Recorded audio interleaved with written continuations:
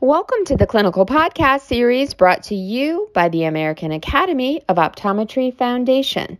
The topic for this episode is Fitting of Orthokeratology in the United States, a survey of the current state of orthokeratology. I'd like to thank our host, Dr. Dave Kading, our topical expert, Dr. Michael Lipson, and our topical lead editor, Dr. Andrew Pucker. And now it's my pleasure to begin today's podcast.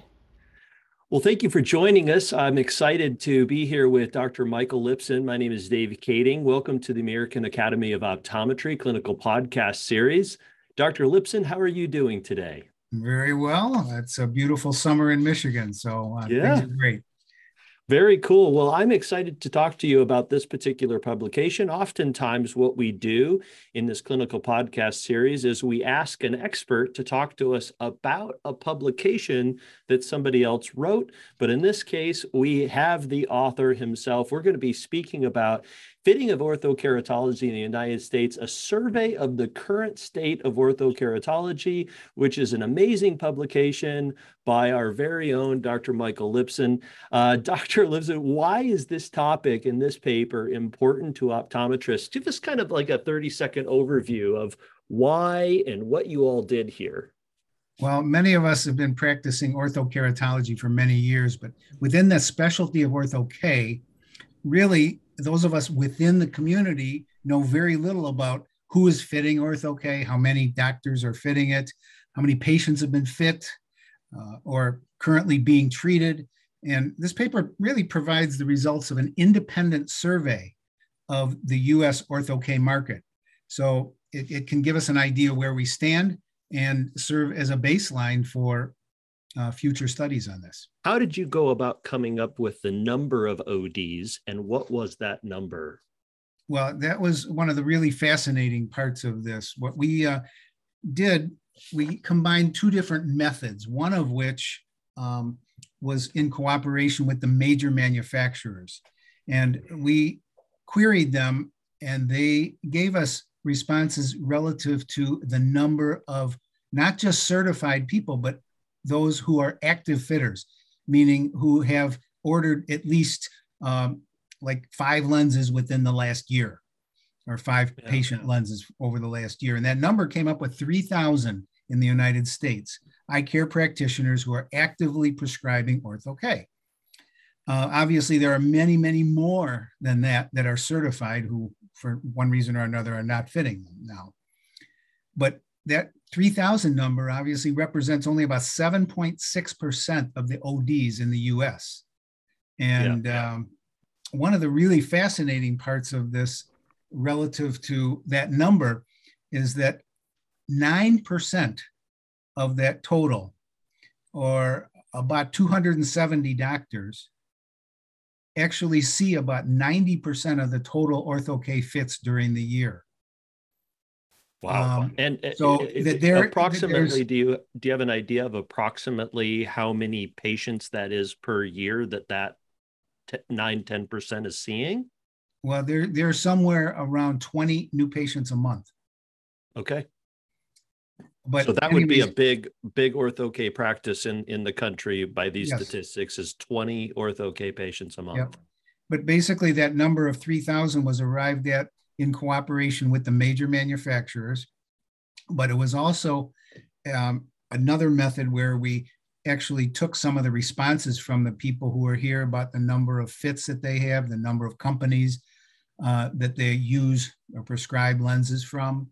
And it was calculated backwards to kind of figure out how many doctors were fitting them. And it came up almost exactly the same, around 3,000. What about the patients that are being fit? What kind of patients are being fit into ortho-K? Age, refractive error, reason for fit, and so forth? Well, the major reason that patients are being fit is to control myopic progression or axial elongation.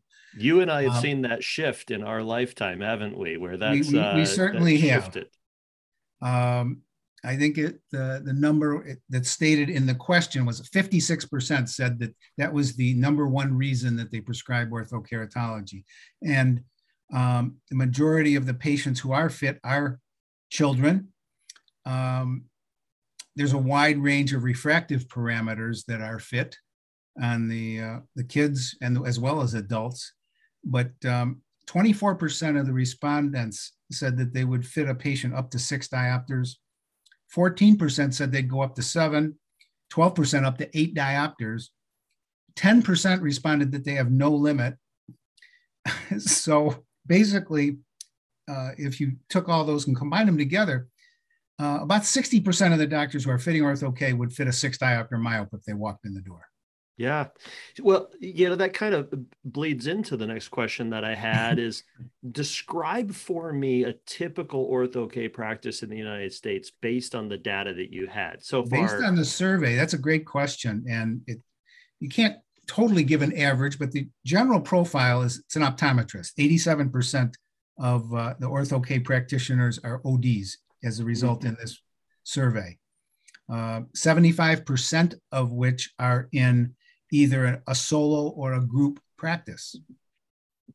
And the other interesting thing I found was the experience and the number of years that the doctors have been practicing in general. 44% of our respondents in the survey have been in practice for 20 years or more, but there's 23% who've been in practice 6 years or less. Wow. And if you take that, and then the next question is 24% have been fitting Ortho-K for 15 years or more, but there's 32%, pretty significant amount, a third, have been fitting Ortho-K 2 years or less. That speaks to a kind of an interesting number is if your data was surveying people from a large group who had prescribed Ortho-K lenses in the last 5 years, a large population of them are brand new fitters. Exactly. And that speaks to that, we have great hope for orthokeratology growth, hopefully, in the future based off of this large group. The survey results show that there's a huge growth potential for Ortho-K. It's fascinating to see that I guess a number of patients, a number of doctors who have stopped fitting Ortho-K, about half of those who have already fit and stopped said they anticipate that they are going to start within the next 2 years. Again, restart. Okay.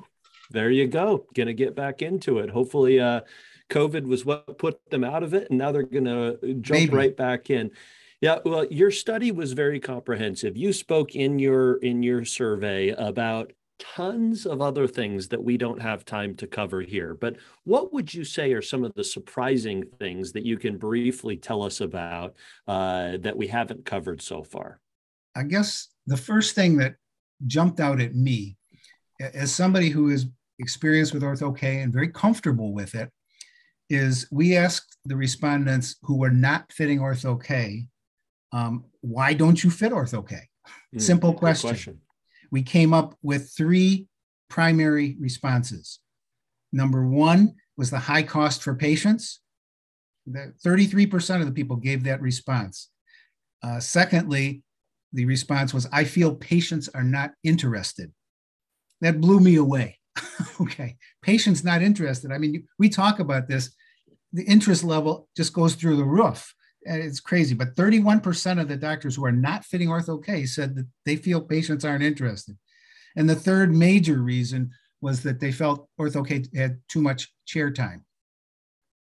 So less commonly mentioned reasons included it's not been proven effective, which again, blows me away because there's so many studies validating the efficacy and patient interest and everything else. So I think there's a lot of just ignorance about the subject.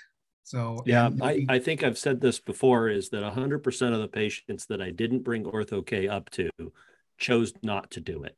Right. So if you're not bringing it up, they're not going to go for it. Right. And, cost is definitely something that is there. Because there may be a higher chair time, when you do it more, your chair time goes down.